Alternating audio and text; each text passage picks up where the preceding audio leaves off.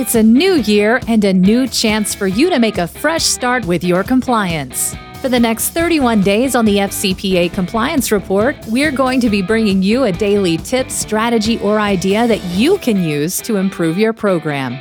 Here's your host, Tom Fox, the Compliance Evangelist. Day 7, Policies and Procedures. There are numerous reasons to put some serious work into your compliance policies and procedures. They are certainly a first line of defense when the government comes knocking. The 2019 guidance made clear that any well-designed compliance program entails policies and procedures that give both the content and effect to ethical norms and that address and aim to reduce risks identified by the company as part of its risk assessment process. This statement makes clear that the regulators will take a strong view against a company that does not have a well-thought-out and articulated set of policies and procedures, all of which are systematically reviewed and updated. Moreover, having policies written out and signed by employees provides that some consider the most vital layer of communication and act as an internal control. Together with a signed acknowledgement, these documents can serve as evidentiary support if a future issue arises. In other words, the document mantra applies just as strongly to this area of anti-corruption compliance as any other. The specific policies and procedures required for a best practices compliance program are well known and long established.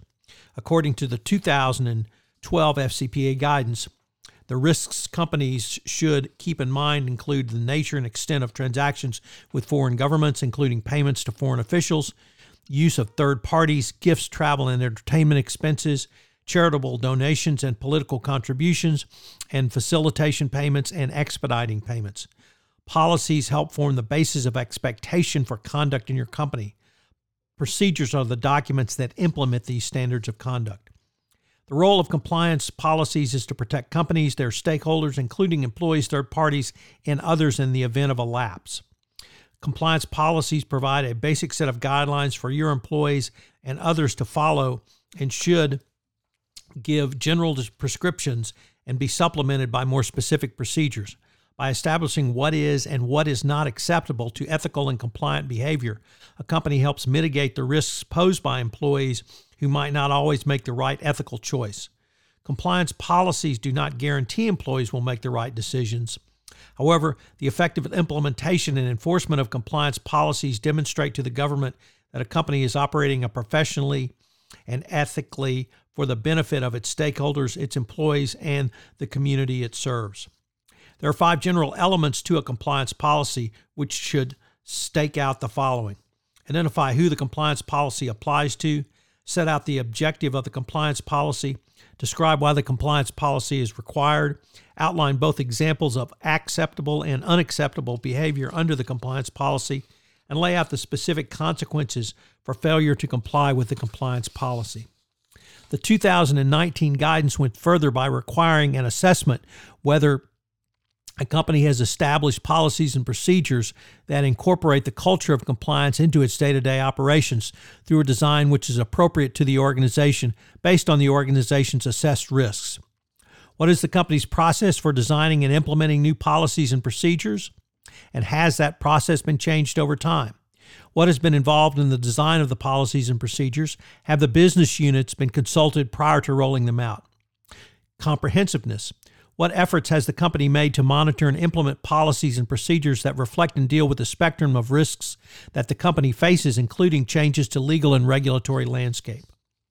The 2019 evaluation mandated that there must be communication of your compliance policies and procedures throughout the workforce and relevant stakeholders, such as third-party business venture partners. The following questions were posed. Accessibility.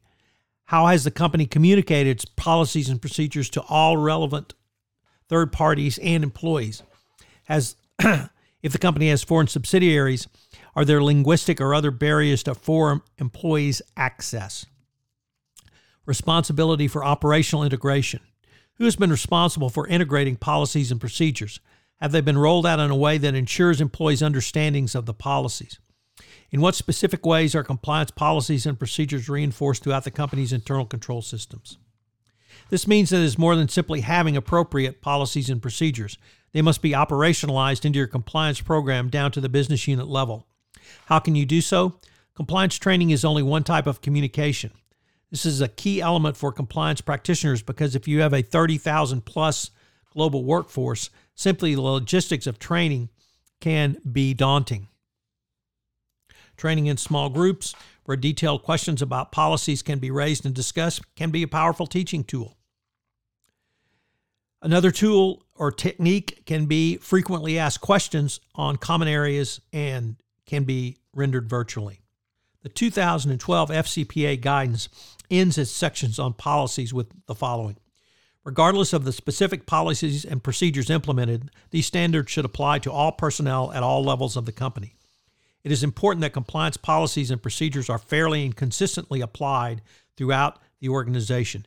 Institutional fairness demands that if a compliance policies and procedures are not applied consistently, there is a greater chance that an employee dismissed for breaching a policy could successfully claim he or she was terminated unfairly. Moreover, the inconsistent application of your policies and procedures will destroy the credibility of your compliance program. This last point cannot be overemphasized. If an employee is going to be terminated for fudging their expense accounts in Brazil, you would best make sure that the same conduct lands your top producer in the United States with the same quality of discipline. So what are the three key takeaways from policies and procedures? Well, the policies and procedures, and of course the code of conduct, when taken together, form the very backbone of your compliance program. Number two, the DOJ and SEC expect a well thought out and articulated set of compliance policies and procedures communicated throughout the workforce in a manner which the workforce will understand. Number three, institutional fairness for the application of policies and procedures demands consistent application of policies and procedures across the globe. So if you fire people in Brazil, you got to fire them in the United States for the same or similar conduct.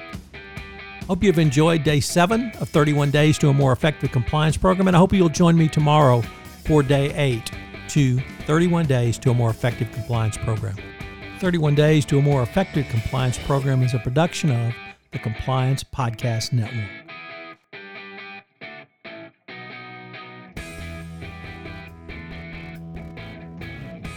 This podcast is a part of the C-Suite Radio Network.